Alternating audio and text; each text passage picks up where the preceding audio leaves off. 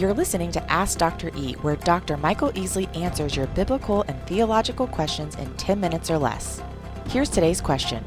There's a pastor named Josh who wrote in, and I'm going to synthesize his email a little bit, but basically he's been meeting with a guy in his community who's an atheist, and they have been getting coffee, continuously, having lots of lively discussions, as he puts it. And this man pointed this pastor to a series of articles he wrote concerning what he called, quote unquote, the false prophecies of Isaiah, Jeremiah, and Ezekiel. And in these writings, he points to some of the more obscure prophecies and posits that history nowhere mentions their fulfillment. So he comes to the conclusion that therefore all Old Testament prophets are proven false, Jesus is a fraud, and Christianity has been exposed as a sham. Bada boom. Yeah, so, there we are. They're continuing to wrestle over other things, but he said this guy just keeps coming back to this idea, the prophecies are false, therefore everything is false. And so he wanted to know Dr. Michael Jerome Easley's thoughts. You never mention my middle name. That's a guarded secret. Okay, That's state secret. Okay. No, you can leave it. I'm kidding. It's probably out there on, my Social Security is probably online. Who knows, right? It's probably on your wiki page, your Wikipedia. That's pretty scary. Well, okay, number one, Josh, kudos to you for pursuing this friend. That just makes my heart sing that you're meeting with someone who's got good, hard questions. Secondly, I'm not an apologetic guy in the sense that I don't do apologetics. That's not my forte. It never has been. I've never argued anyone into the kingdom yet. I have great friends like Ron Rhodes that I go to when I get into specifics.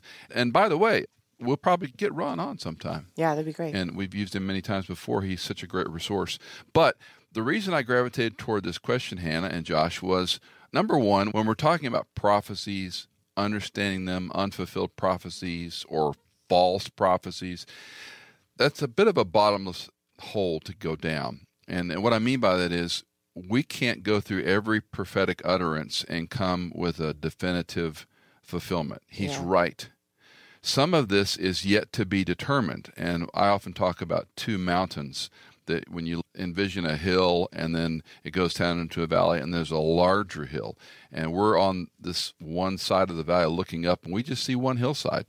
And when you get to the top of that first hill, you go, oh, there's another hill over there in a valley. That's John the Baptist looking at Jesus, for example. So some of the prophecies, they did not completely understand how they were going to be fulfilled in Christ. But since I don't have a list of the precise ones he's challenging, let's set that aside. Not that they aren't good questions that deserve good answers, but I want to address a more important issue. I had a friend, and I've shared this story before, I think, who was big into evolution and Darwinism and had read extensively about that. And we were meeting over the months and probably a couple of years, and we would argue collegially creation versus evolution. And I'm fairly good at defending a literal 6-day creation, much to the horror of my old earth friends. I believe in a literal 6-day creation, and the earth is not millions and millions of years old. And, of course, he thought I was a fool. Get in line. But the point was we had a conversation about it, and I could take him to the Bible, and I could show him some passages. And what I want to say third, don't underestimate the intrinsic power of the Word and the power of God's Holy Spirit. Mm-hmm. Because your relational capital with your friend and just having this conversation means so much more than you or me or anyone having the right answer, because I could probably conclude by your email, if you answered these 10 questions, he'd have 10 more. Yeah. And he continued to dismantle things. So what you and I have to do is step back and say, I have a great opportunity to talk about God's Word, and I get to trust God's Spirit to work in our friend's heart. So we could have, he lived, he died, he was buried, he came back from the grave, and there's thousands of eyewitnesses notwithstanding, and we have the most reliable document on the planet, bar none, called the Bible. And they're going to dissect it and disagree and disregard it. That's where we are. Mm-hmm. So you and I don't have to have all the answers, but we know the one who is God. We know the one who is the answer to the real issue. Lastly, fourth, and again, commend you so much for your relationship with him, Josh, but I would say I wish more Christians understood what you're doing, in the sense that you and I have a sphere of influence of people around us. I've got neighbors that I'm getting to know in a community we've only lived in about 3 years now, and I'm loving getting to know my neighbors, and there's no agenda. We're just becoming friends, hanging out on the porch on a nice day and talking about all kinds of things. And they know I'm a preacher, which is like, I'm going to sell them something, right? I'm a life insurance guy. And so you have to work through that. But that said, it's not hard. Just be a nice person and a friend and look for opportunities to turn the conversation into a spiritual conversation and ask God to use you. And the last thing, I guess I said the last on number 4. The last thing is maybe there's a point where you tell him, you know what? Man, I love these conversations. I love and appreciate you. I love time with you. I don't know that I can answer all your questions. I can't. But what I can tell you is that Christ loves you. He cares about you. He's real. He helps us. He helps us in ways that I can't really explain to you. But I know he wants a relationship with you. And this is what that looks like. And you find your words and your way of saying that to compel this guy in a loving, kind, gentle way to come to know Christ. And then let's see what Christ does with him. That's good, Dad. Reminds me of, we've got a friend, I'm not going to name him because I'm not 100% sure this is his story, but his testimony goes, he was in a similar relationship with a believer. He had so many questions, just couldn't tie up every loose end. And finally, the guy that was the believer looked at him one day and said, here's the deal. You're never going to have every question answered.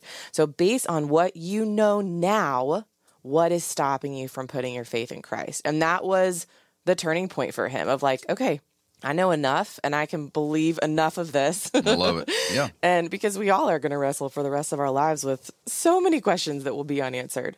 Well, it's just like the literal creation, 6-day creation, or old earth That's theory, right. or intelligent design, or whatever you want to talk about. I have Christian friends that think I'm a total idiot because I believe in a literal 6-day creation. I still think they're saved. They're confused. They think I'm wrong. But that's not an essential to salvation. I think it's important. Sure. The other thing, and we'll talk about this, one of their questions that we have in front of us today, is where I grew in my own relationship with Christ and how things came into focus later.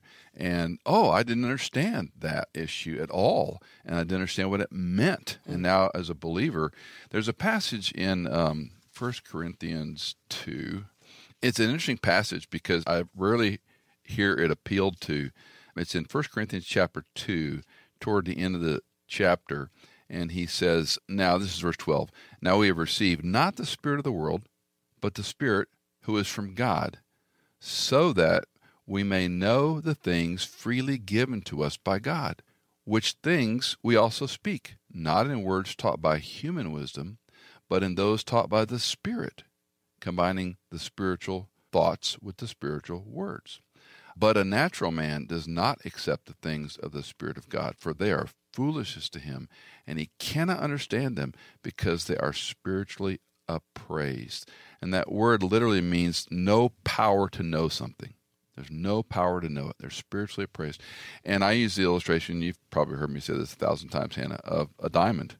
And when your mom and I were engaged and courting, and I had a friend at college who was a gemologist, and he could get diamonds at cost. That's always what we want, right? So Tommy brought some diamonds and showed them to me, and he had a little 8-power loop, and he looked at them and said, what is it, color, cut, clarity, and he had probably 15 of them, and he picked 3 out. What do you think of these? I don't know what I'm looking at. Right. And so I said, okay, how much are those? And this one was so much, and this one, and it was like down to $1,368 or $2,598. And I go, where's the price tag, Tommy? Yeah. And I said, how do you know that's what it's worth? Yeah. And he leaned back kind of in disgust, and he goes, Michael, I'm a gemologist. I appraise stones for a living. You dope, that's what he wanted to say.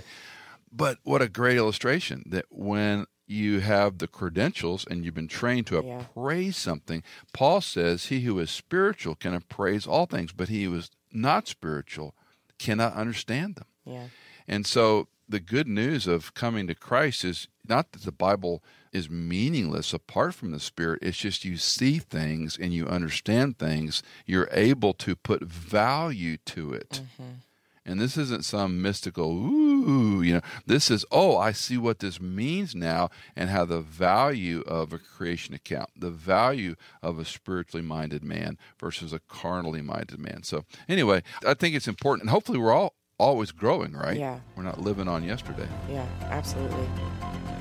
If you've got a question for Ask Dr. E, call us or text us at 615-281-9694, or you can email us at question@michaelincontext.com. We would love to hear from you.